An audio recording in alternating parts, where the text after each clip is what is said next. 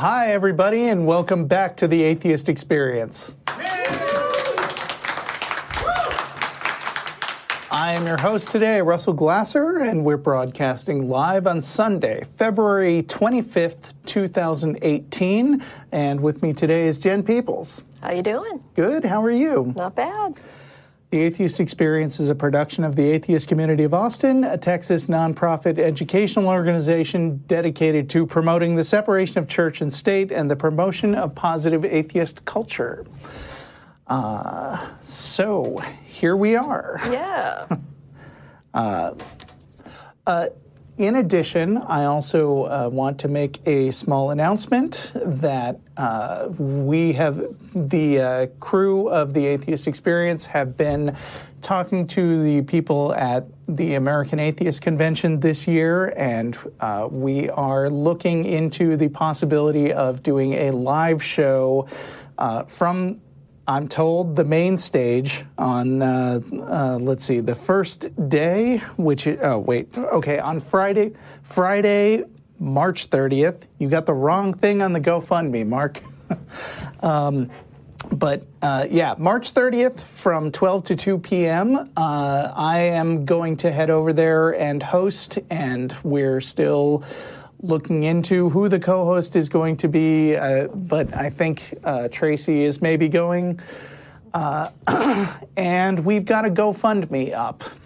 We are planning to bring our 10 crew members over there, and we would appreciate it if you would check out the GoFundMe, which is, you can get there by going to GoFundMe.com and searching for Atheist Experience, or you can also check right now on the video. If you look down below me, you can see that link, which is GoFundMe.com/AXP Live at American Atheist Con with dashes for spaces. You're not going to remember that. So actually go to the video or our Facebook page, and we would love it if you would donate. And I'm really excited. American Atheist is always a fun time. So help us out, would you? So this is to get the crew there. Yes. Right? And I guess the equipment that we need. Yep. And I guess you guys were discussing the format of this, so it may be slightly different than the normal format. Well, yeah. I mean, it will be hard to take live callers, but there will be a big audience at American Atheists, and I'm sure we can work something out because we know how our audience loves to hear atheists ask us questions, right? But anyway, it'll be an interactive session, so it should be a lot of fun. Yeah, it's going to be great. Right. And I'm sorry, not only the Atheist Experience, but we're also going to have the people from Talk Heathen there, which is the host of Talk Heathen is now cheering himself wildly out there in the studio. In the audience, yeah. And you can see him do that live, too. So, Anyway, what's up with you? Oh, not much. I had this email that came in actually about a little over a month ago that I wanted to talk about here because it's an example of people talking about things and offering advice about things without actually understanding what it is they're talking about. Oh, no. So there are people that think that if you get the right answer to the God question, suddenly you become an uber skeptic and qualified to talk about other things. Mm-hmm.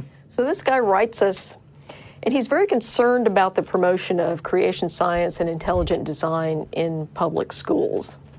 And so, as we all are. Yes, it's not something that has escaped our notice. And he says in this email, you seem to be going through an endless cycle. Religious fruitcakes gain control of a school's governing body. They try to introduce creationism or intelligent design in some form or another. Perhaps it's teach the controversy or offer them as alternative theories. The scientific community rallies and takes court action. So far, they've won every time, but that cannot be assured going forward. How would Gorsuch vote? And these things have never gone to the Supreme Court, so they never get that far. But, I mean, I don't want to say that's not a concern eventually. Right, but like the Supreme Court, if they get taken over by a bunch of very religious people, could always hear a case and make a blanket ruling that just throws everything into chaos. Right. In theory. The thing about that, though, is that in order for a case to get to court, there has to be some dispute at a lower court level. Right. And so far, the lower courts have been unanimous on this. Yeah. So the creationists have never won a court case.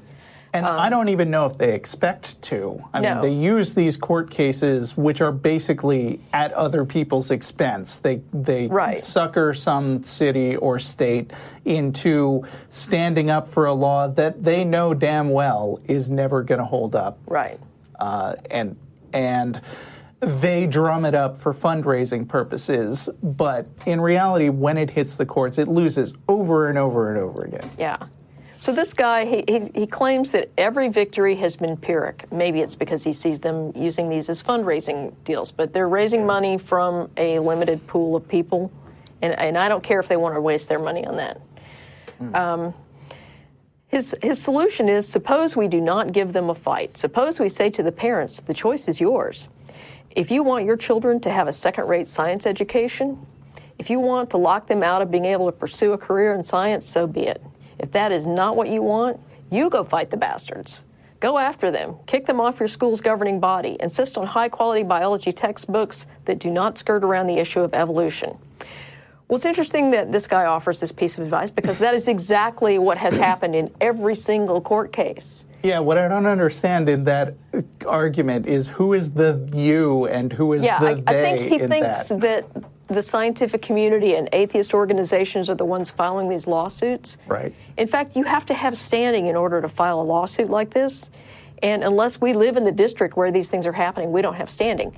So it is actually the parents of the students who are being affected by this who are filing these lawsuits and bringing these cases to court.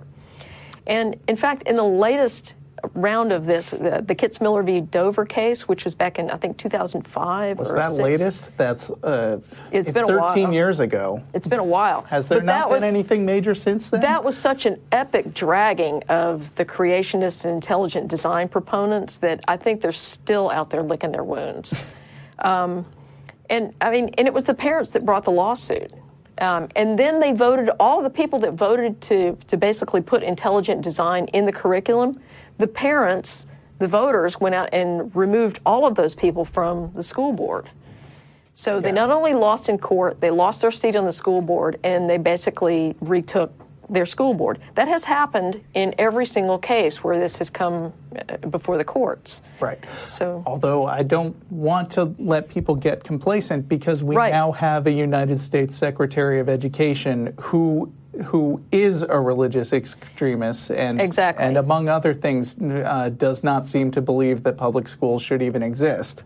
Right. And does think that religious education should be on an equal level with real education. Yeah, and that is a significant problem that we have to combat on a national level, and that's why we need organizations like the ACLU and Freedom from Religion Foundation and others that basically serve as watchdogs. Here in Texas, we have our own watchdog organization. It's a one-of-a-kind organization called Texas Freedom Network. And they're the ones that are organizing all of the activities around what the Texas State Board of Education comes up with, because we do have some creationists on the SBOE, and we have to be very vigilant about their attempts at getting creationism and intelligent design inserted into the science curriculum in particular. TFN's very active on that. Many of us provide money and time and effort to TFN as we can. And so if you don't have an organization like that in your state, I suggest that you get together with like-minded individuals and create one. Texas is in kind of a unique position because our legislature and our politicians tend to overreach whenever they can. And so that's why you see a lot of activity like TFN and also a lot of Supreme Court decisions that come out of Texas that end up advancing civil rights for everyone. Because our government is, everything's bigger in Texas, and the mistakes tend to get bigger too. So, right. Anyway, so that was an example of, weighing in on a subject without actually understanding what's going on here. And I mean, I do not know this emailer's situation, but it doesn't sound like he's a parent. And when he says, if those parents want to let their kids be ignorant, then let them fight against it. Yeah. You and I are both parents, and we damn well do care what kind of stuff the schools are pushing on our kids. Well, and I mean, his last thing, he talks about, let us not merely teach evolution, but also the story of how the science of evolutionary biology developed and about the characters involved. And he talks about Darwin, Alfred Russel Wallace, Mendel, Watson Crick, Franklin, and many others. I'm very active in my child's school, and I know, very well what he studies in school. He studies all of that stuff. Mm-hmm. That stuff's all in the curriculum right now. Yeah. So I don't know where you're getting your information, what your school district's like, if you even know, but that stuff, this is Texas, and that stuff's in the curriculum, at least in my child's school. So, so speaking of talking about things that you have no idea about, completely unprompted, I haven't been asked to plug this book, but last week I attended a talk by physicist Daniel Whiteson and his cartoonist friend Jorge Cham, who some people might know as the author of the webcomic PhD Comics. Uh-huh. So the two of them have collaborated, and I actually have a special interest in this because Daniel Whiteson, the physicist professor, is actually an old classmate of mine. He and I were on the high school debate team together at Los Alamos High School, and I listened to his talk. He's still a good talker. The Los Alamos High School debate team did very well with a lot of people. So I want to brag on my school a little bit, but also I want to mention this book, We Have No Idea, A Guide to the Unknown Universe. It's full of entertaining illustrations by Jorge Cham, and it's an interesting book because it sort of frankly acknowledges the problems that we have, or not problems, but the gaps that we have in our scientific knowledge today. And instead of just papering them over, it paints them as exciting, because a lot of what science is about discovering new things that nobody has ever known before. That's what really gets scientists going. And the content of this book and of the talk they did together was basically saying, look, there's all this stuff we actually don't know yet. We don't fully understand dark matter. We don't know what the smallest particles are. There are tons and tons of things we do not yet know about the universe, and that's great because there's still plenty of chances for kids today to be pioneers and be the first ones to discover these things. During the talk, during the Q&A section, I asked Daniel, so, hey, do you ever get contacted by crackpots of various kinds who like the fact that we have no idea about things and use that as an opportunity to shoehorn in the things that they think they do know? I'm talking your Deepak Chopras of the world who also don't know anything but pretend that they have the answers to these questions. And he said, yeah, absolutely. People pitch me on their silly pet theories all the time. Well, how many times do we get emails from people with no academic background in anything, and they want our help in getting their basically strange theory of the universe peer-reviewed in some way? Right. And I mean, one guy literally sent us it was like a sheet of loose leaf paper that he had drawn some stuff on, and he scanned it and sent it to us at one point. I think I still have that somewhere in my archive, and that was like part of his thing he wanted peer-reviewed. So A, even we can tell it's nonsense. Yeah. And B, even if we didn't know that, I mean, even if we couldn't tell, we're not qualified to comment on your theory of the universe at all. We're just a couple of clowns on TV once in a while. We don't have these PhDs. But if you want to know more about what we don't know about, again, the book is We Have No Idea.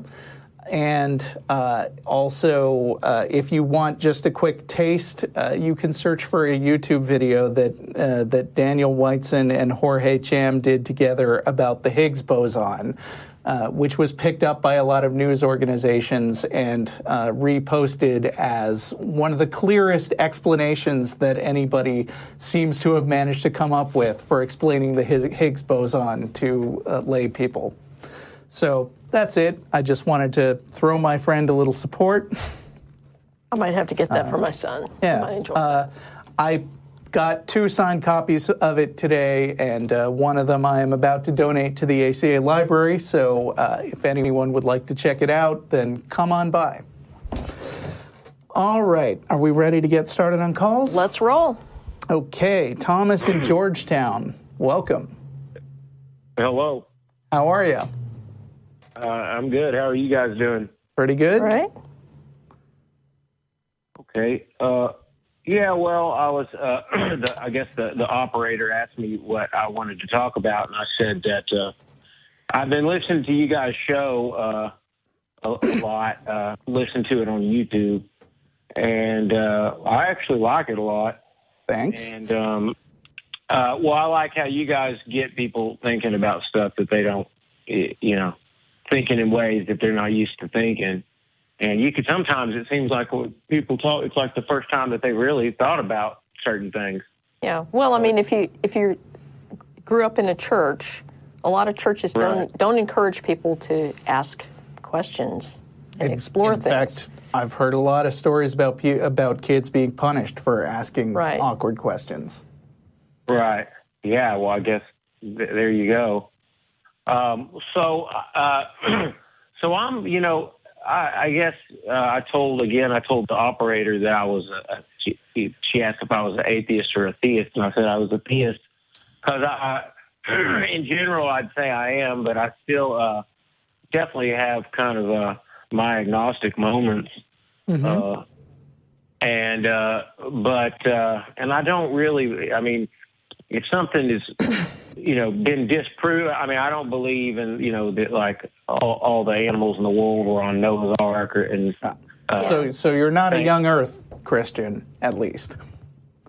No, I actually wasn't. I was raised evolution was talked about like it was just, that was the reality. Yeah. Okay. So what denomination are you? Episcopal. Oh, okay. Yeah. So, yeah. Yeah, that's one of the most chill Christian groups, I think. Right. Well, but I still, at the same time, though, I would say that it's just one of the most fulfilling things to me. Even in some of my most kind of skeptical periods, I was still having some of my best experiences in some kind of religious capacity. In what way? What makes you feel fulfilled about that? And I'm not trying to jump on you or say that you shouldn't feel fulfilled by that. I just want more to understand a little better. Sure. Well, I mean, I could give you lots of different examples. I had one particular experience at like a Christmas, midnight Christmas Eve service. I don't know. I'm sure somebody could give maybe a psychological account of what it was, but it was, I don't know if it was the music or what it was, but it was kind of like, it would be one of my highest or best experiences. And I have experiences, but also I pray, and those are kind of when I pray, I mean, I can't imagine not having that, having like the prayer life. Yeah. So what I can tell you, there was a period in my life when I was Episcopalian. I identified it as an Episcopalian. I was confirmed in the Episcopal Church. I was an altar girl, the whole 9 yards. Okay. And what I tell people is that if the only Christians I'd ever been in contact with were Episcopalians, I'd probably be at least nominally still an Episcopalian. Even though I had some doubts about sort of the supernatural claims of Christianity, I didn't have any complaint about Episcopalianism and Episcopalians themselves, because they're some of the nicest people you'd ever want to meet. And I loved the church community, again, because of the people there. Unfortunately for, I guess, my parents in particular, I did meet other kinds of Christians.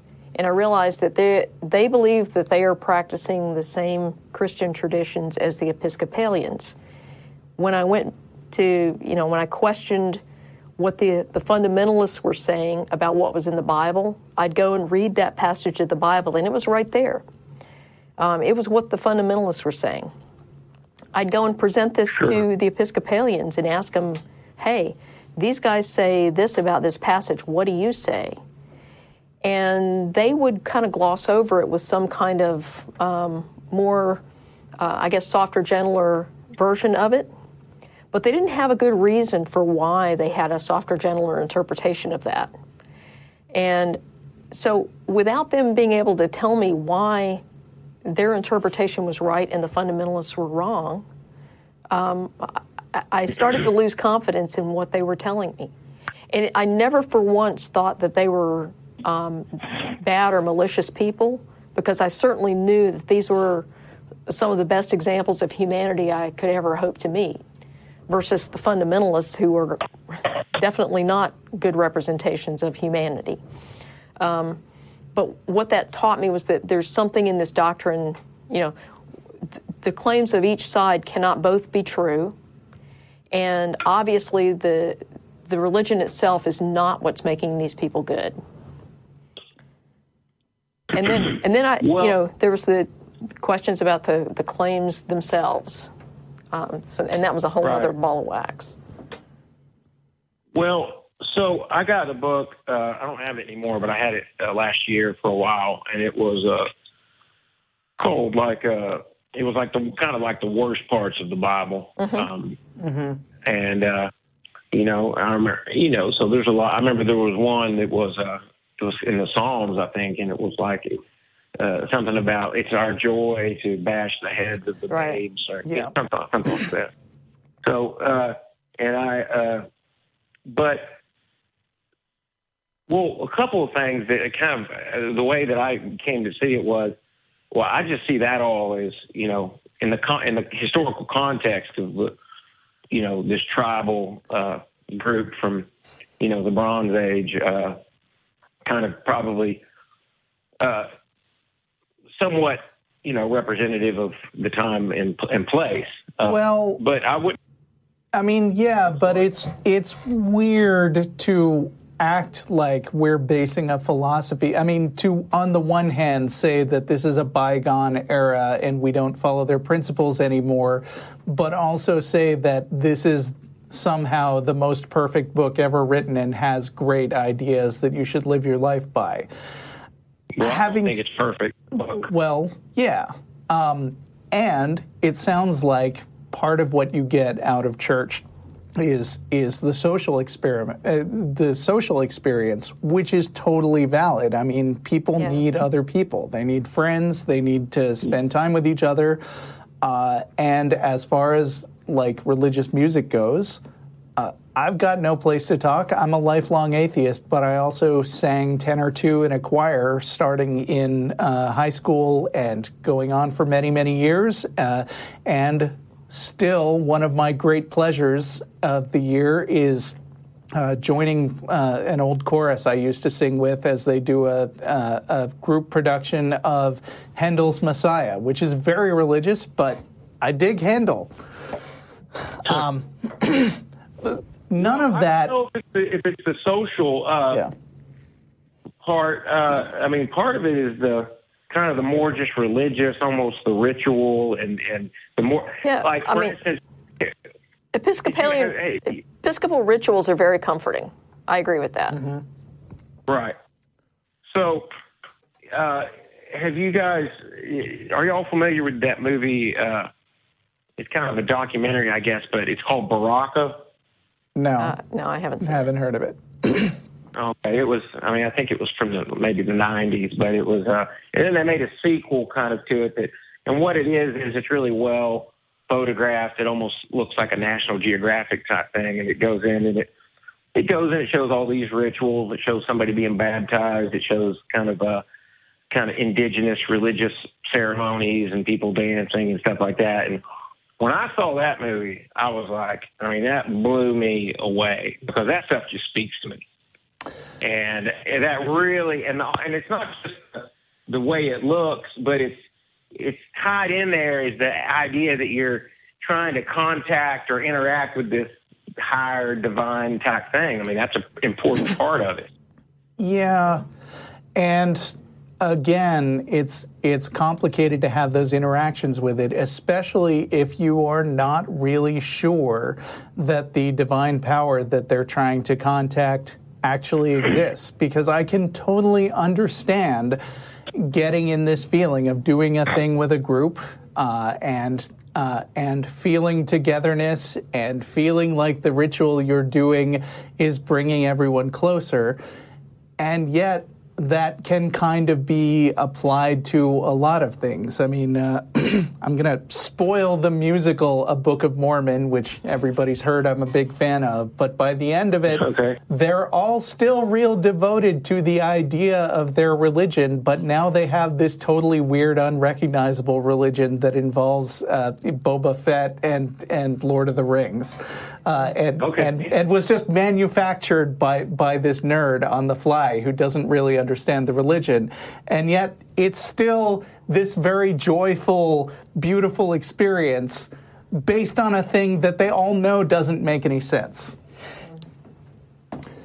Well, yeah, so, I see how, another thing about the Bible is that the early Christians they didn't have, the Gospels or the New Testament. That didn't come until, hundreds of years. And so they, they just kind of had, I guess, what they call, I read a thing that kind of says it's a document from the early church, like 200 or 100 or something, and it tells how they would have communion, and they would, I guess they would say something like the Lord's Prayer. I'm skeptical that is authentic. A lot of people, atheists in particular, have latched on to some things that claim to know what the early church founders were thinking, and I don't think much of it is historically well justified. Yeah, I'd be. Well, this might be like even like 200, 250 years, 250 AD or something. But the idea is that before the Gospels and the other letters of Paul and stuff were made canonical, and that they had that wasn't really a big part of it. Yeah, well, it is certainly true that a lot of basically traditions and ideas coalesced over the next several centuries. Right. And that even the Bible that we see today wasn't really canonized, but was sort of put together gradually over a whole bunch of different books, and some of them didn't make the cut and maybe even completely contradict what you find in the Bible today. Well, so in that sense, I guess what I'm saying is that Jesus, at least the way it's told in the stories, was somebody who had issues with the religious leaders of the time, and they were essentially saying that he was engaging. Yeah, But you can find cult leaders today who have issues with the current mainstream religions, but what they want is to get praise and worship for themselves. And just because somebody disagrees with the prevailing dogma doesn't mean that they're not out to get something themselves. No, that's not. That wasn't my meaning. Let me finish real quick. So what I was going to say is that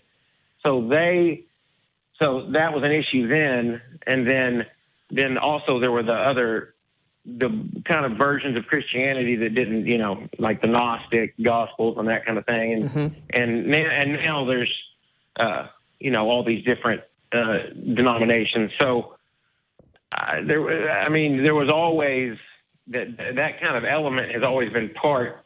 I mean, with Islam, you have the Quran, and then that's pretty consistent throughout. But in Christianity, you had, they changed the books that are in the Bible, and some people say these are the books, and other people say these are the books, and then you just have the kind of the unofficial versions where you meet somebody and they say, well, I consider myself Christian, but I believe in this and that. So I guess what I'm saying is I don't really feel like that there's a significant doctrine that is universal. I mean, the Gospels, I guess, would be the closest. Well, you wouldn't get an argument from us. I mean, basically, everybody's version of their God is a one-off.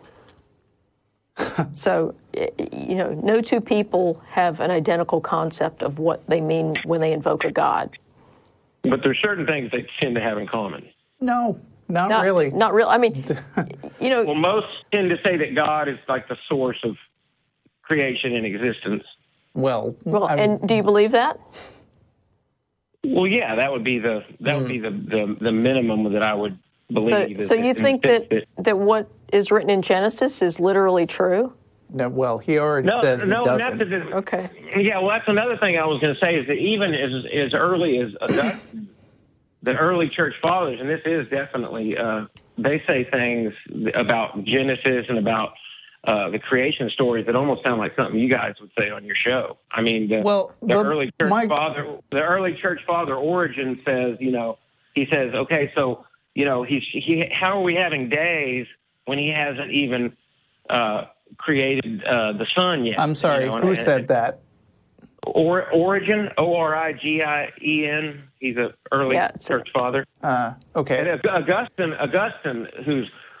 Augustine probably after Jesus and then Paul was probably one of the most authoritative voices in the history. But I think. Yeah, okay, you go ahead. No, I guess I'm trying to understand what your question is here because I mean you're following a similar line of. I'm saying there's always been freedom. There's always been freedom to take whatever you think is the central message, which they actually. But I think my question would be broader than that, which is why do we care what the central message is? What is it about the Bible that we would specifically see as authoritative at all? Why is speculating on what they meant any more interesting than just any other random person making up an idea about the universe? Well, I would say that's a good point in the sense of if you're going up to somebody on the street who's trying to decide, if he were to ask, why should I only have so much time on my hands? Why should I even look into this? But and your answer for somebody would be? I wouldn't be trying to convince him. Okay. But for me, having already been there, I've already looked at it. And? So I believe that, so I've put in the time, and like I say, I'm still open-minded, and I have my agnostic moments. But Okay, I think there's probably a misunderstanding about what you mean by agnostic. But all that aside, what you've actually presented here is the typical, very muddy, kind of loose interpretation that's very personal that I find from a lot of Episcopalians. That basically you don't want to be pinned down into any doctrinal statement. That's fine. Seems fine. And that way, it seems like good. that. Well, no, what that means is that you're not willing to commit to any statement that you think you have to defend. And so, I'll commit to a statement. Well, my question to you then would be, but to me, being religious is not about. I have my religious life, which I find very fulfilling, and it's not about committing to statements. I'll commit to some statements. So the thing that you've committed to, though, by identifying yourself as a theist, is that you believe that this God exists. And so my question to you is define your God and present evidence of its existence. Well, okay. Well, yeah. Well, I mean, So, like I was saying, I looked into there's so many. Look. If you really go into all the arguments and all the... No, just your best piece of evidence that your God exists. I just want to add that we've been on this call for a while, so we may have to cut it short soon. But sure, I'll say something real quick. Sure. Yeah. Well, so one of the things I find convincing is that when you ask, why is there something rather than nothing, or why is there any kind of existence? And I don't mean why is there this particular universe, because there's scientific ways of talking about that, but why is there anything at all? It leads to an infinite regress. no, I mean, I think, and for people who aren't watching the video, I'm holding up this book again, whose title is "We Have No Idea," which is a perfectly legitimate answer and not a reason to, but not a reason to jump to a conclusion about a God. I'm not jumping. To me, it's not a jump. It's all I'm saying is that in the sense that the idea of something that doesn't have a cause. In other words, you come to an infinite regress when you ask, why is there anything? And does God have a cause? No, I'm not saying that God has or doesn't have a cause, but I'm saying that aspect, that aspect of reality is there and doesn't go away. So you yourself are still winding up at a position of we have no idea, but before you get to that point, you feel like you have to inject this extra thing. No, I'm saying that's what has most traditionally been the response to why is there anything at all? Why is there what Aristotle said? The prime mover. I'm just going back to the oldest approach. So why does that? But the thing is, why does that lead you to the conclusion that some God exists? Well, I'm saying that's what I'm saying that to the extent that there is something that exists without a cause, I'm calling that God. Right. Well, we don't think that a God that isn't well defined is in any way useful as an explanation. But maybe you could mull that over and call back next time, and we can talk to you again. All right? There's been thousands of pages defining it, so that would just be your opinion. Yeah, but you've already rejected a lot of those. You say there's thousands of pages, but you started this call by saying that you don't believe it's literally true, which doesn't give us a lot of information to go on. The Bible. I'm not talking about the Bible. I'm talking about Aristotle. I'm talking about philosophy. Aristotle wasn't all that authoritative either. He had some good original ideas, but he didn't say anything about him being authoritative. I didn't say he was authoritative. Yeah. I didn't say that. But you said that it's ill-defined, and I'm saying there's been thousands of words written about defining what the unmoved mover is or the prime mover, so it's not ill-defined. But an answer can be very old and traditional and still wrong. Yeah, and the thing is, I don't care about all those other definitions of the unmoved mover or whatever. I only care about what you think. That's what I think. Okay. We still have no idea what that is because you've not actually defined it. Just look up unmoved mover. No, I'm not. I've read about unmoved mover. It's not a good argument. Yeah. No, in your opinion, it's not. But you said it wasn't defined. Like I said, we got a limited amount of time on the show, so we're going to move on to another caller. But you're welcome to call back again. Yeah, right. Unmoved mover. Thanks. Yeah. Yep. We know it's on Wikipedia. Yep. It's also on ironchariots.org, which is a great resource for this kind of argument. Yes. And moving on to McKinley in Georgia. Yes. Hello. Hello. How you doing today? I'm doing fine. How about you? Very well, thanks. I'm ashamed of my hick. Your accent? Yes. Don't worry about it. I mean, it's always a mistake to pigeonhole somebody's personality by their superficial features, and that includes their voice. So just relax. You're fine. All right. I was going to ask, why bother with the labels in a slate? I am.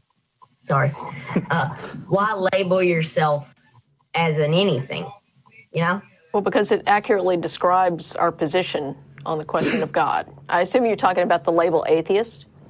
or any label. Just why would you want to try to defend a certain viewpoint? Why not just because it's useful? Because you could end up changing your mind, and of course, and then I'll change my label. Mm-hmm. Let me give you one example and see what you think about it.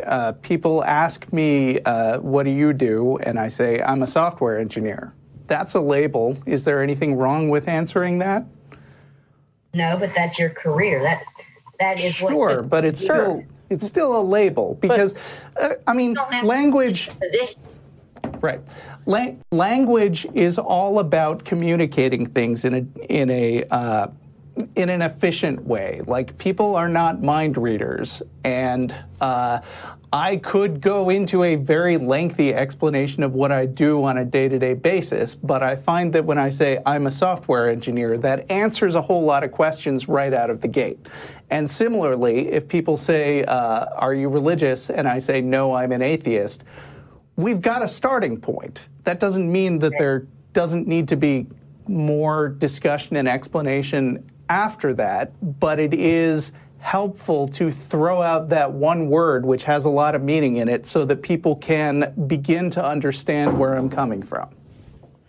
All right. Well, I guess that makes sense. Okay. Do you... where are you coming from? What do you mean? Are you atheist, theist? What are your beliefs? Well, is there I'm a deist to a point. Okay. I don't really care about labeling myself, but I'm a deist. But as far as I accept the scientific, discoveries and different things, but I do believe there's a God. Sure. Okay. That makes sense. Do you, so my understanding of the word deist is that you think that there is a God, but that the God is basically absent from the universe, that he was sort of a guy who started everything and then watched it go and doesn't poke around or care about people's sex lives or whatever. Is that right? Yes. So, see, you offered the word deist, and I understood a whole lot about what you think without needing to go into that long-winded explanation, even though I did anyway, right? Right. So it's useful, is all I'm saying. Oh. Well, I could understand that. Okay. All right. Trying to think of something else we could talk about. Well, what do most people at how old are you? 14. Are you, what are you, a freshman in high school? No, sir. Okay. So what then? I am in 8th grade. Okay. Oh, okay. Oh, well. So you're still in middle school. Do you have friends that you talk about these subjects with yourself? Me. Oh. So just you, huh? Just you. Oh, you're homeschooled. Yes. Oh, I see. Ah. Okay. But I'm not, but a free thinker kind of homeschool. That's always been encouraged in my homeschool. Well, that's Sure. good. You should continue that. Right. We're not the kind of religious bunch that sit in the back trying to hide from society. Right. Okay. Well, that's fine. I just, I hope that you have, and I know lots of other homeschooled kids still have a lot of opportunities to come in contact with other people and have conversations. And I'm glad you called us because we like having those kind of conversations. And I hope that you have more people like that in your life that you can talk to and bounce ideas off of. I agree. And you do know I'm a boy, right? I am a male. I could tell, and that's also a label. Yeah. There goes Jack. Which is fine. I mean, yes, I suspected that you identified as male, but even if you hadn't, it'd be fine. Because last time I called Ron Baker or Backer. Don Baker. Yeah. Don Baker. I don't know why I said Ron. And Matt Dillahunty, and they said she was going to hang up on us. Oh. Well, sometimes people make mistakes in the spur of the moment. Yeah. Oh, it's all right. Like I said, my voice has always been kind of weird in a sense. Well, you're still young. That's so. okay. You still express yourself very well, so don't worry. Yeah. Thank you. All right. And I was also going to ask you a question. It's like, okay. You were talking about evolution, and you were talking about how people in the school system, people are trying to, with intelligent design and creation, people are trying to kind of cover up evolution. Like, no, you don't need to learn this. You need to, learn intelligent design. Right. Yeah. And I was going to ask, well, do you think it's fair that we not only do we teach evolution in school, but we try to teach creation as well? Like, no, not really. Let me put it another way. In school, we try to teach enough things that will equip kids to understand the current information about the world around them. So we spend a lot of time teaching like math at varying levels, and we spend a lot of time teaching like United States history to kids who live in the United States. We try to teach civics so that they understand how government works. We try to teach them accurate science to the best of our knowledge. If a group came along and said, hey, listen, I think that calculus is offensive. Yeah. And I don't want you guys to teach calculus anymore. I want you to teach people about magic number manipulating elves because the right way to find the answer to what is the area under a curve is to ask the elves and write down the number that comes into your head. We'd be against that. You see what I'm saying? Right. Now, is the Creation Museum in Kentucky that Ken Ham created? That's not fun? That's not funded by the government or anything, is it? No, actually, yes, kind of. Through tax breaks. Right. Yeah. They got a lot of tax breaks and they have actually a complicated history where some other governor came in and tried to revoke the funds that had been given to this group for their misleading fake science museum, and they basically, the Creation Museum sued them to get the money back, and they won, which we think sucks for the state of Kentucky. Yeah. But that's what happened. But it's not just funded by the government, if that's what you're asking. Oh, because I was, I don't know. Never mind. Okay. Yeah. I just got done talking to the Talk Heathen, and I had everything laid out, and I had a good conversation with them. And it's like now they get on here, it's like I thought I had everything planned out, and now it's like it's kind of embarrassing because it's like, hey, I'm kind of stuck on stupid. I don't know what to say. No, you're not. Look, you're not stuck on stupid. Look, you are stuck on 14. That's the worst thing that can be said about you. Everybody learns stuff over time. Yeah. Not anybody knows anything, or as my friend Daniel says, we have no idea. Yeah. And I think one of the best things you can do is learn to recognize and acknowledge when you make mistakes so that you can correct them and not make those mistakes all your life. That's part of growing up, and it's no big deal. Okay. But again, with the creation thing, it's like, okay, you have, why do people still think that that's a reasonable debate? Why do they think it's like, okay, it's a balanced argument? It's like, okay, you got evolution on this side and you got creation on this side, and they can, for some reason, we're still having this argument, but yet at the same time, it's like it's not even a comparable thing. One's backed up by evidence and the other's backed up by faith. Right. True. And that's why it's not taught in schools, is because creationism and intelligent design are religious arguments. They're not based on science. So we're still having this debate because there's still people out there who they're frankly making money off of pushing what they think is a controversy. It's a completely non-controversial concept in biology. That evolution happened, it's real. Right.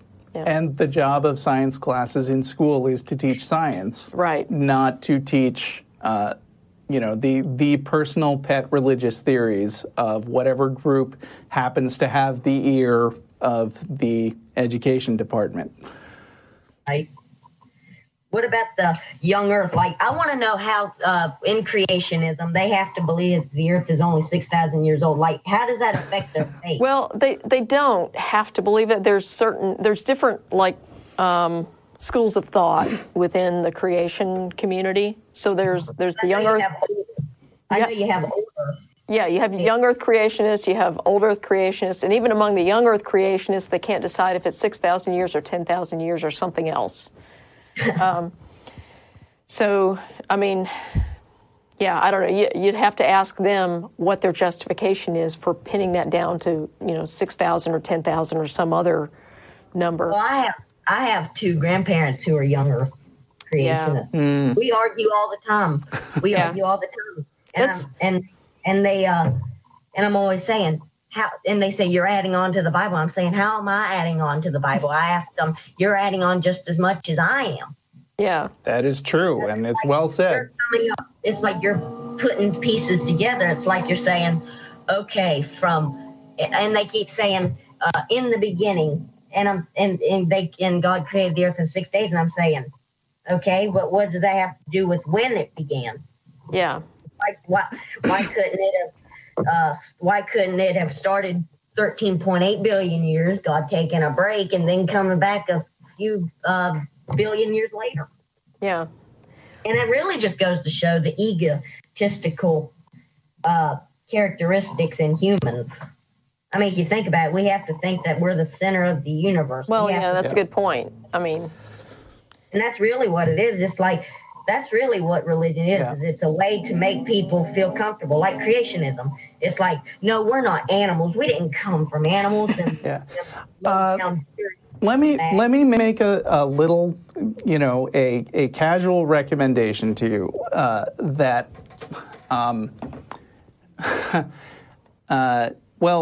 being homeschooled, you're not going to get necessarily assigned a lot of books about this topic, unless maybe you ask for them and your parents think it's a good idea.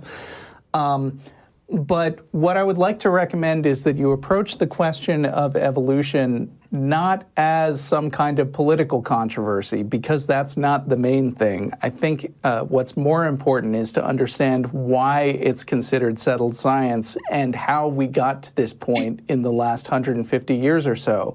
So what I'd like to recommend is that you just look for a book about evolution that's recommended at Layman. The one that I found the best personally was The Blind Watchmaker by Richard Dawkins, which I found had a very clear style that was understandable and doesn't push atheism at all. It's just primarily about the science. But I'm sure that people can message me and recommend better books about evolution for someone your age. Well, my parents get me books all the time. And okay. Well, then tell them I said you should check out The Blind Watchmaker.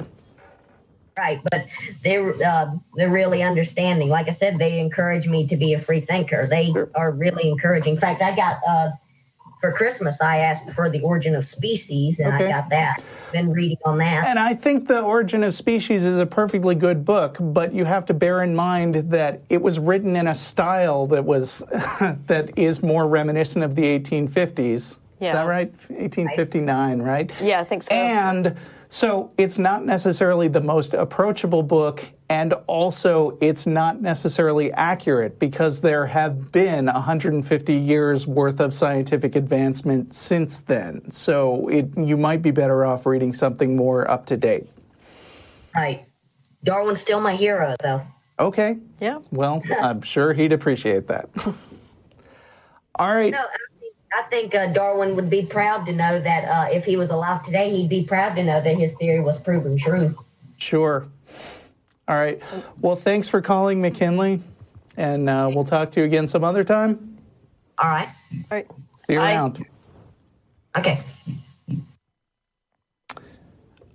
Pedro in Lebanon.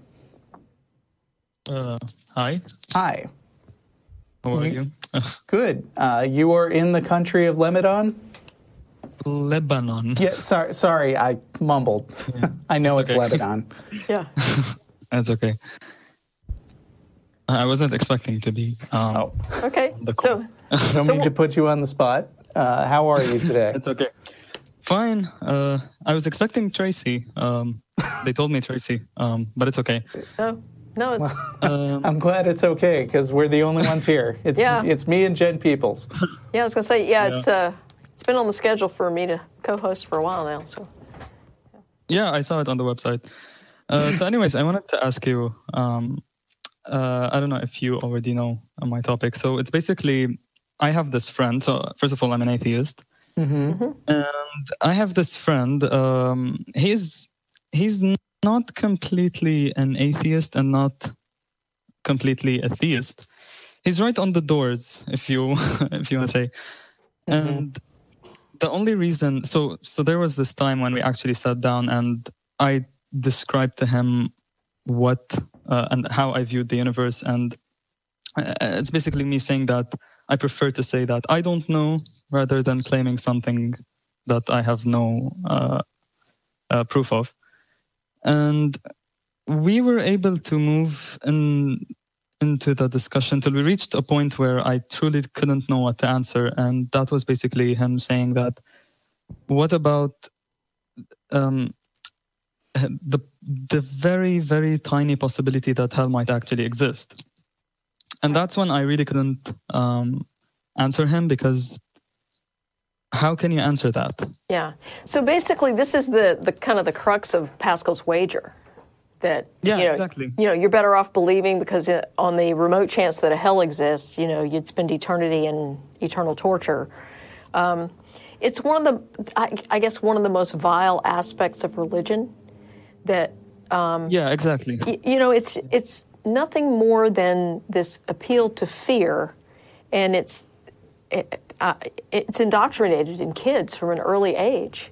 And the fact that it still grips adults who no longer actually believe in a God, but they're still clinging to religion on the outside chance that hell might exist and they don't want to go there. It just kind of speaks to how powerful that level of indoctrination is. And I don't think there's an easy way to break that indoctrination. I do know from talking to a lot of people and from, going from that transition from theist to atheist myself, that fear of hell subsides over time.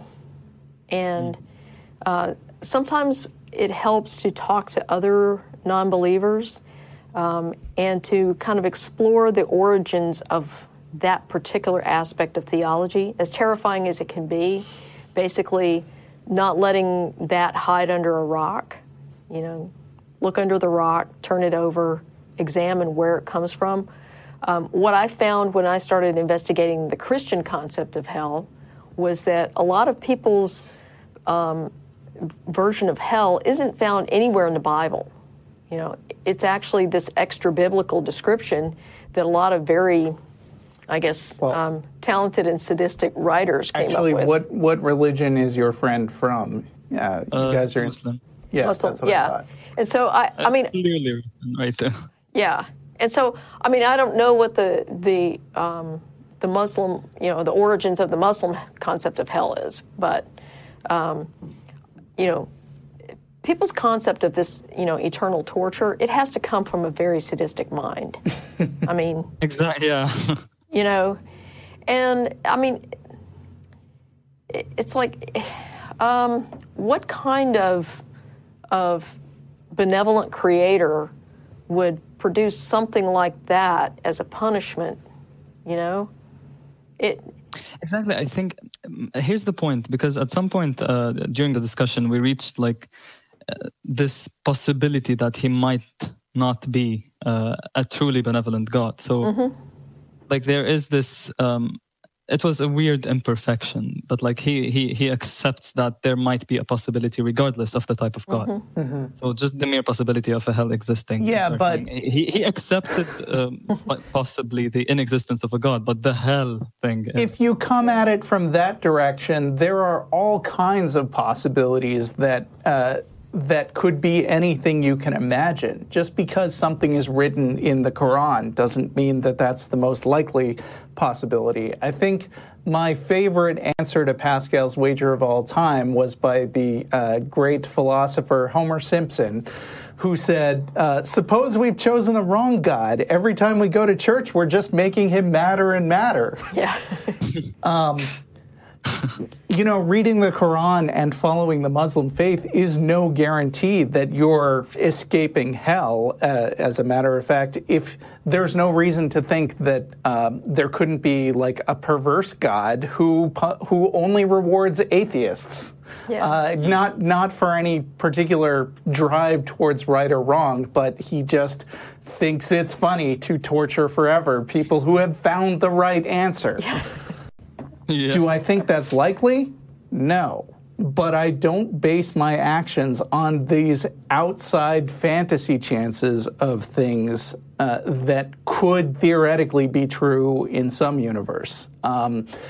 There's a guy named John Loftus who was my guest on the show once. He framed this as what he called the outsider test for religion, which is if somebody from a different religion than you were to make the same kinds of arguments, would you find those convincing? And oftentimes the answer is no, which is why the arguments that people offer for their own religions, they can sometimes see that they don't make any sense when they shift their perspective like that. Yeah, I see. So I guess, sorry, we don't have any, advice as to, hey, do these 3 things and your fear of hell will disappear or anything like it for your friend. But it is a process, and I guess, if you can just reassure your friend that it does go away at some point. Yeah, because you see, for me, I never had that fear. I just actually, I was happy that I accepted that it doesn't exist. Yeah. Sure. Yeah. I mean, it's not a nice idea. Yeah. Yeah, exactly. I have a further question, and that is, okay, let's say that he is over the fear of hell, because he also has this other fear of, even if there is no hell, that means there's nothing after that. Right. And that is scary for him. And so there is this fear regardless of what he tries to believe. Right. But the thing is, it's kind of like Richard Dawkins' comment that, just by being born, you've won the cosmic lottery. Right. I heard you say that once. You get to be here and experience life. And so that's it. It's like, okay, this is the one and only life you're sure to have. So you're going to spend it on your knees begging some non-existent deity for favors, or you're going to go out and live your life and, on your deathbed, look back on a wonderful life with friends and family and, great experiences and think, okay, this was really cool. Or, you're going to approach death with fear and dread and regret. My goal is to never approach death with regret. Yeah, exactly. I see your point. Yeah. I really hope that he does see that some way. Yeah. I mean, you can obsess about the fact that, one day we're all going to die. And, and it's not something fearful. It's a normal process that happens. And, it's like, I know that the people who care about me will be sad and they're going to miss me, and I know this because I've had the same experience when people I care about have died. But I won't care because I'll be dead. And it's just, game over. Also, if you'll let me, I'd like to give you some absolution. If your friend never accepts that he doesn't need to be scared of hell, it's not your fault. Right. It's not your job to fix everybody's opinions. Your friend might live his whole life thinking that there's a hell and thinking being a good Muslim is the only way to stay out of it. And that's a shame for your friend, but it's not your fault. Just keep I know. being a good friend. Yeah. No, it's only because he asked me and he wanted to enter the discussion. That's all. Okay. Well, so, thank you for calling. Thank you so much for having me. Good luck to you and your friend. Okay, thank you. Yeah. Yes. Bye. Don in Los Angeles. Hi, guys. Hello. Hi. Actually, the reason I'm calling is because something that Tracy said several years ago. She was dealing with Eric the Watchmaker. I don't know if you guys remember that particular episode. No, sorry. No. Okay. Anyway, it's about the Cologne thing, and Okay. and it's funny because it keeps coming up. It's been coming up just about every episode you guys are on. Well, sure. Christians seem to think it's a really good argument and keep using it. Yeah. Yeah. Well, let me just go through what I understand about theoretical physics. Are you, no. Okay. Are you a theoretical physicist? No, I am a amateur theoretical physicist. I follow Sean Connery, Sean Connell, and. Do you have formal education in theoretical physics? No. Okay. Does that disqualify me? No, but it also means we're not very inclined to accept your word for something that you understand about physics. I mean, it's nothing personal. You wouldn't accept my word for something I said about, Renaissance history or something that I know very little about, right? Yeah. But this is something that's come up a lot, and you guys are aware of a lot of the physics that's going on.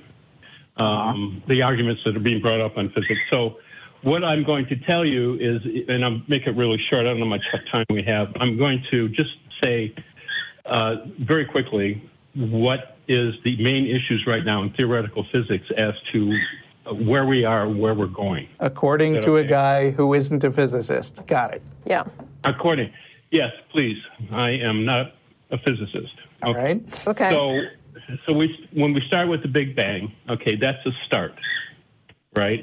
We don't know what happened before the Big Bang. Sure. But we're pretty sure about what happened at the Big Bang or just right after that. Well, yeah, approximately 10 to the minus something seconds. Yeah. Right. Wait a minute, are you a theoretical physicist? Nope. None of us in this conversation are those. I actually had the number at the top of my head at one time, but I'm getting older, so what are you going to do? Okay, so it starts off being very tiny, very dense, very hot. There's no coordinates within it. There's no inside or outside. It's very smooth. Entropy is very low, and there's a lot of potential energy. Okay, and as the universe progresses, it cools down. We got the formation of atoms and planets and galaxies, and now we know that the galaxies are speeding away from themselves at ever increasing speeds.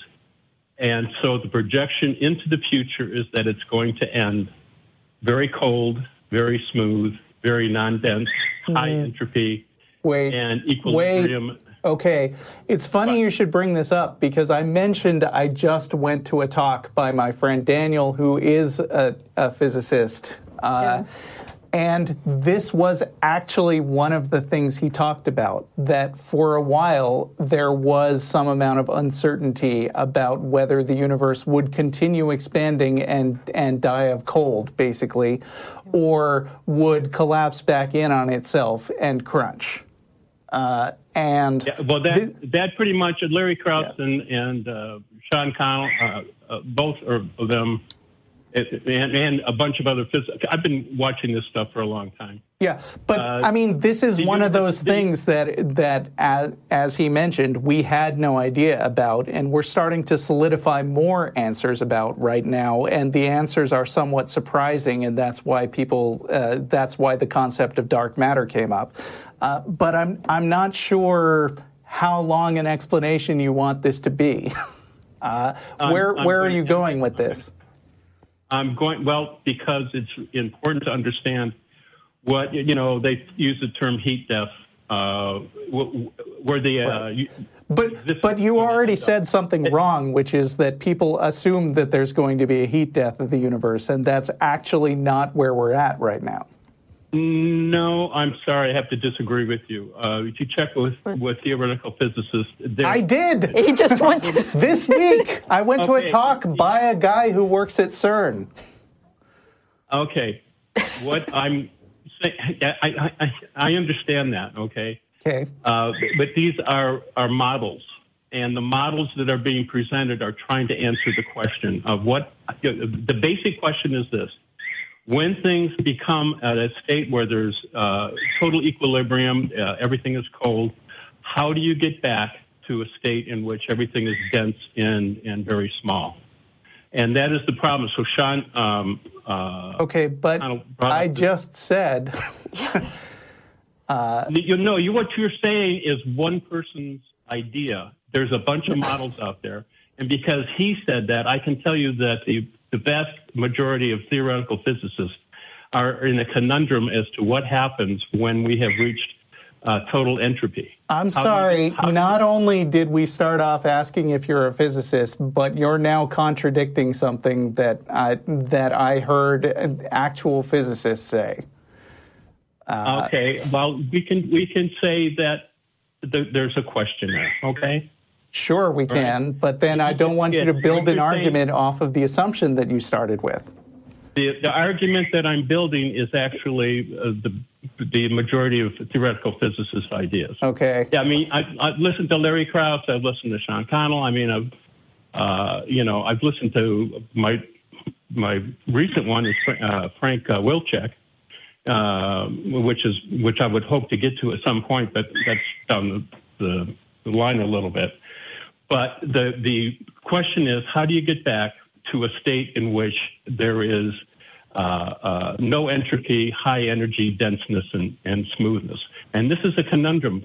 Sean Connell came up with this idea. Can you skip to the answer? Back in the early... To the what? The answer. I mean, I'm assuming you're going to get to someplace. The answer is they don't know. Okay. That's the answer. The answer is they're trying to develop models that will get them to the point of how do we get back to a state of high energy, low entropy, small dimension, and an expanding universe. And Connell's original model was that yeah, but I meant get to the part where you talk about why you called, because you're giving a whole lot of preface and background, and I just want you to make your point because we've got like 18 minutes left in the show, and we're not going to spend it all on this call. Okay, all right.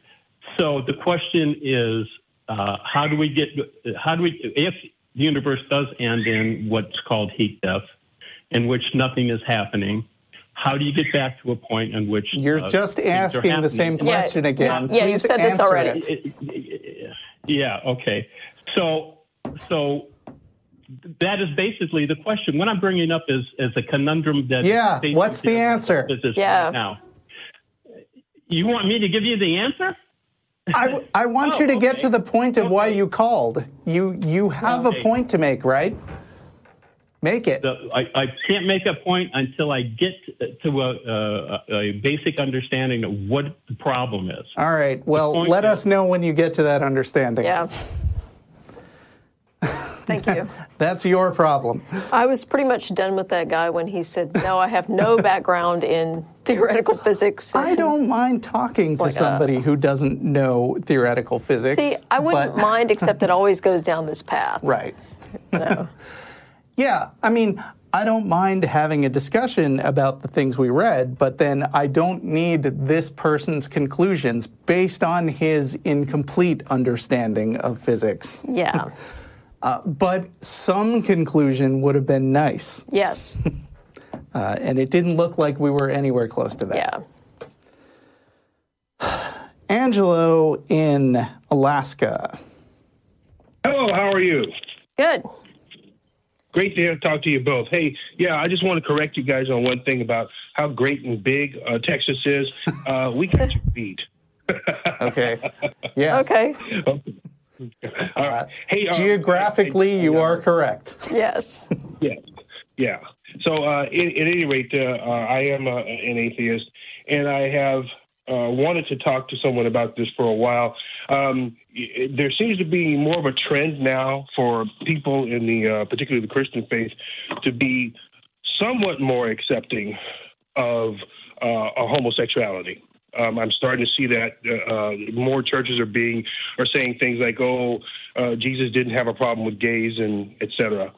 And that's a kind of a good thing. And at the same time, to me, it's probably not, because they're glossing over the entire statements that are in that book. I don't know how a person who is homosexual could possibly accept a religion that makes a point of calling them an abomination and saying that they're to be put to death. I don't buy this nonsense that there's some sort of new testament or new whatever the hell it is that somehow wipes all of that stuff out of Leviticus and Romans and whatnot. Well, because yeah, I don't. Their boy Jesus, he basically said that he did not come to wipe anything out, that he in fact was there to enforce the law. Yeah. I don't buy it either, especially since I don't have the verse at hand here, but there's a passage in Luke that actually suggests that that prohibition on homosexuality is still very much in play for the New Testament. So it's not just based on Old Testament scripture. I agree. And the fact is, whether Christians are more accepting of homosexuality depends very much on the denomination. So, for example, Episcopalians, they've been fine with that for a long time. It's been, no big deal. A lot of the other mainline progressive Protestant religions are on the same page. Catholics are still as homophobic as ever. Yeah, that's true. There's different Protestant religions that, kind of go from one end of the spectrum to the other.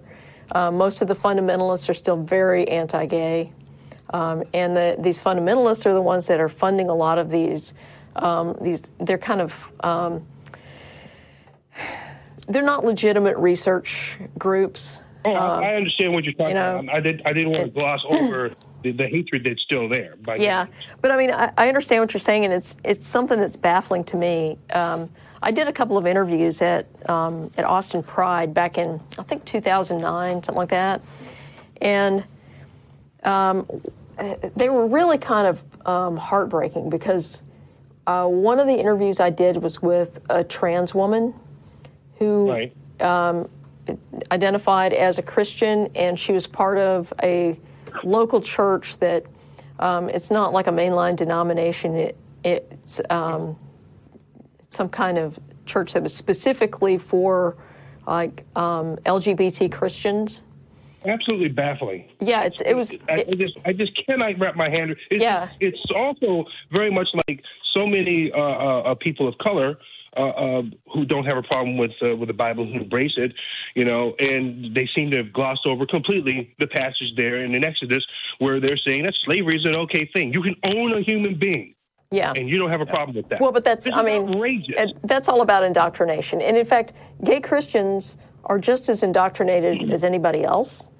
And one of the other interviews that I did there was actually with a young lesbian who admitted that she really didn't believe, but she couldn't come out to her parents as an atheist because she'd already come out as gay, and she just thought that was just too much for them to deal with. That they were finally okay with her being gay, and she couldn't just hit them with the fact that she didn't believe anymore. So I think a lot of people, they find some, community like this LGBT church to belong to, so that they can be openly gay and at least have that aspect of their life intact without having to have the family drama surrounding coming out as atheist.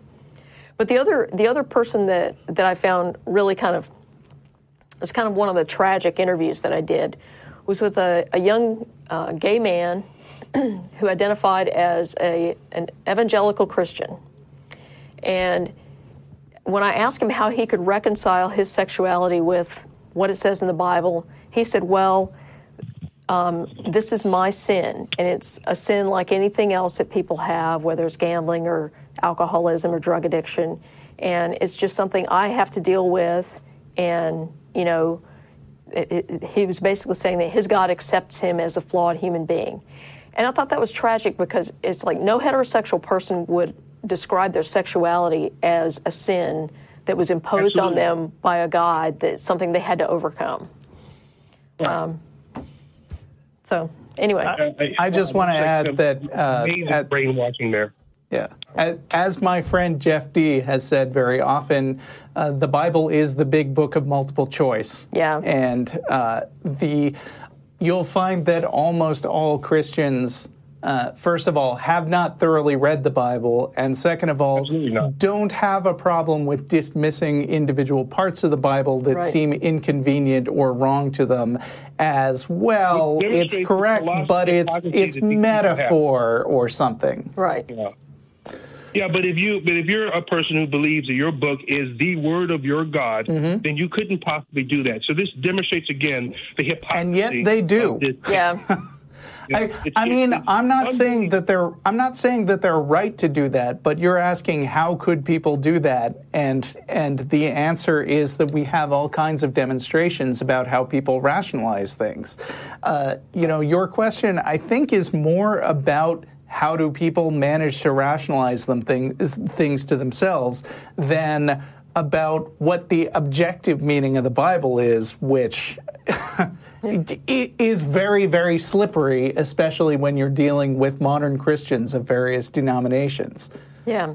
So it's really more a question about psychology than anything else. Yeah. Right, but my question also was, how do you feel as an atheist? The Bible is garbage. Is that the only? Yeah. No. What I was going to say is, how do you deal with people who, on one hand, one view, you can say that they are trying, or at least in some way, moving out of that. They're at least acknowledging that these prohibitions and whatnot are wrong and evil. They're at least doing that part. Some of them are. But at the same time, they're not going far enough. I guess that was my problem, because I ripped into a guy for this very same thing, and I didn't want to he obviously was cracking on the whole religious belief. He started to do that, but then when he started in on the homosexual thing and the slavery thing, I just had to rip him. And I'm wondering if maybe I was too hard or too harsh. At the same time, I don't think I was, because I think if you're going to be a hypocrite, then come out and admit that that's what you're doing. Well, that really depends a lot. The ability to communicate effectively with a person is not just a matter of always of presenting to them what's straight up true or what's the facts. And you will often find that if you want to know if you were too hard on the person, the real answer to that question can be found in, do I still have a good relationship with that person where I can still talk to them and have influence over what they think? If you drive that person... And to another extent, I don't care.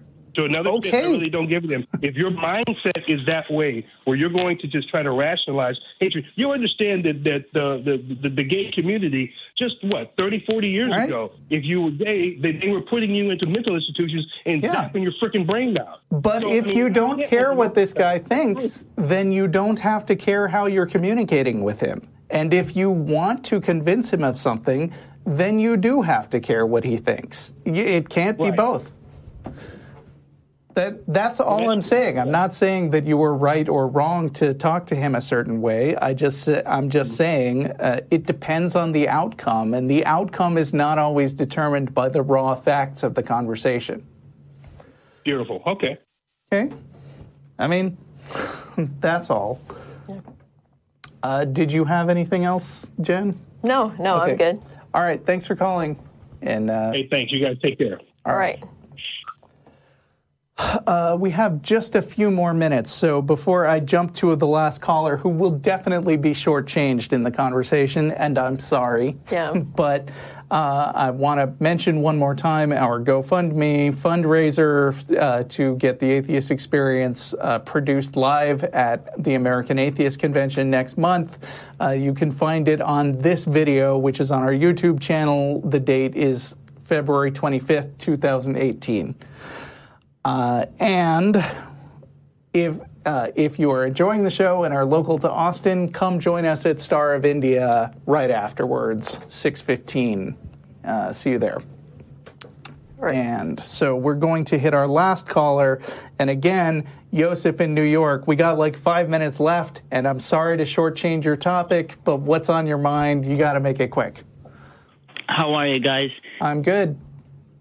Yeah, what's it called? I'm a Muslim, and I have a question. I've been watching you guys for almost 2 years now, and Thanks for watching. Thank you. In Islam, we believe that everybody will rise after death in the day of judgment. And obviously, it's atheism. They believe once you die, nothing happens. But my question is, if Islam was true and then you guys did rise up, what would your reaction be? That's the only question I have. Oops. Yeah.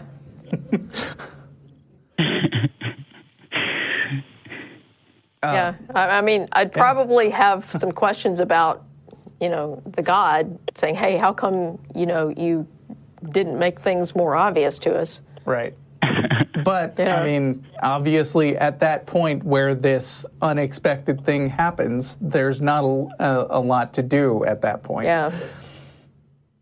I mean, except ask for more information and then ask if it's, if it's okay if he would please not torture me forever. Yeah. But, I've been watching a BBC show called Dirk Gently where a number of people have been thrown into this really bizarre parallel universe that is somehow based on the scrawlings of a young child, and it has knights and wizards, but everything is really, really weird. And the question you're asking me is similar to how would you feel if I forget what that world is called, but how would you feel if you wound up there? And the answer is, I don't know. I'd have to deal with that as it came up and improvise. Yeah, I know you guys have to leave soon. It just, for me, I don't know if do you guys believe that Hitler was a good person? No. Who? Hitler. Oh, Hitler, no. I mean, you wouldn't be asking that question if you didn't think the answer was obvious. Yeah. Yeah. For me, it's hard for me to believe a man like Hitler killing 6 million innocent Jews and a woman that's innocent all her life, at the end of the day, when they both die, they both will be in the same situation. Just a warm buffet in a grave. Sure, but would Anne Frank wind up in heaven under Islam? Excuse me? Would Anne Frank, one of the most famous victims of the Holocaust, who was a Jew, would she wind up in heaven under Islam? Well, for me, to be honest with you, I don't know too much about. I know Islam, but we're if we don't know the question, we really can't answer it. But okay. What I do know. Well, then that's not a very good metric of saying that Hitler would be treated differently than his Jewish victims. It seems very likely that under the doctrines of Islam, a lot of the Jews would wind up in hell. Yeah, as much as Hitler, maybe with Hitler. Yeah. Yeah, what's it called? What I believe that Islam teaches us that if the people that had no knowledge about Islam, God wouldn't do unjust for them in the day of judgment. Like he wouldn't just put you in hell without you knowing. Like if you had a good life and you never knew about Islam, that's unjust if God just throws you in the hellfire. I mean, that's my opinion. I know you guys have a different opinion. So if I were ignorant of Islam and I died, I could get to heaven. But if you told me about Islam and then I died without accepting it, then I would probably go to hell? No, like if you guys in your heart, you see the truth, but you deny it. That's what we believe. Not like okay. But if I didn't know about it in the first place, I'd be clear, right? And the day of judgment, we believe that you're gonna find the truth, and God is gonna judge you with just. He wouldn't unjust anyone. It's gonna be, everything is gonna be just. Okay. What if Hitler decided to accept Islam on the day of judgment? No. I'm sorry.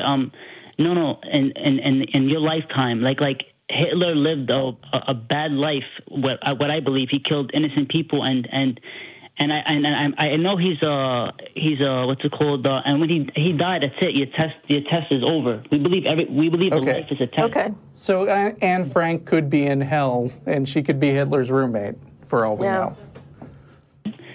Yeah, but it's not a great moral system. Yeah.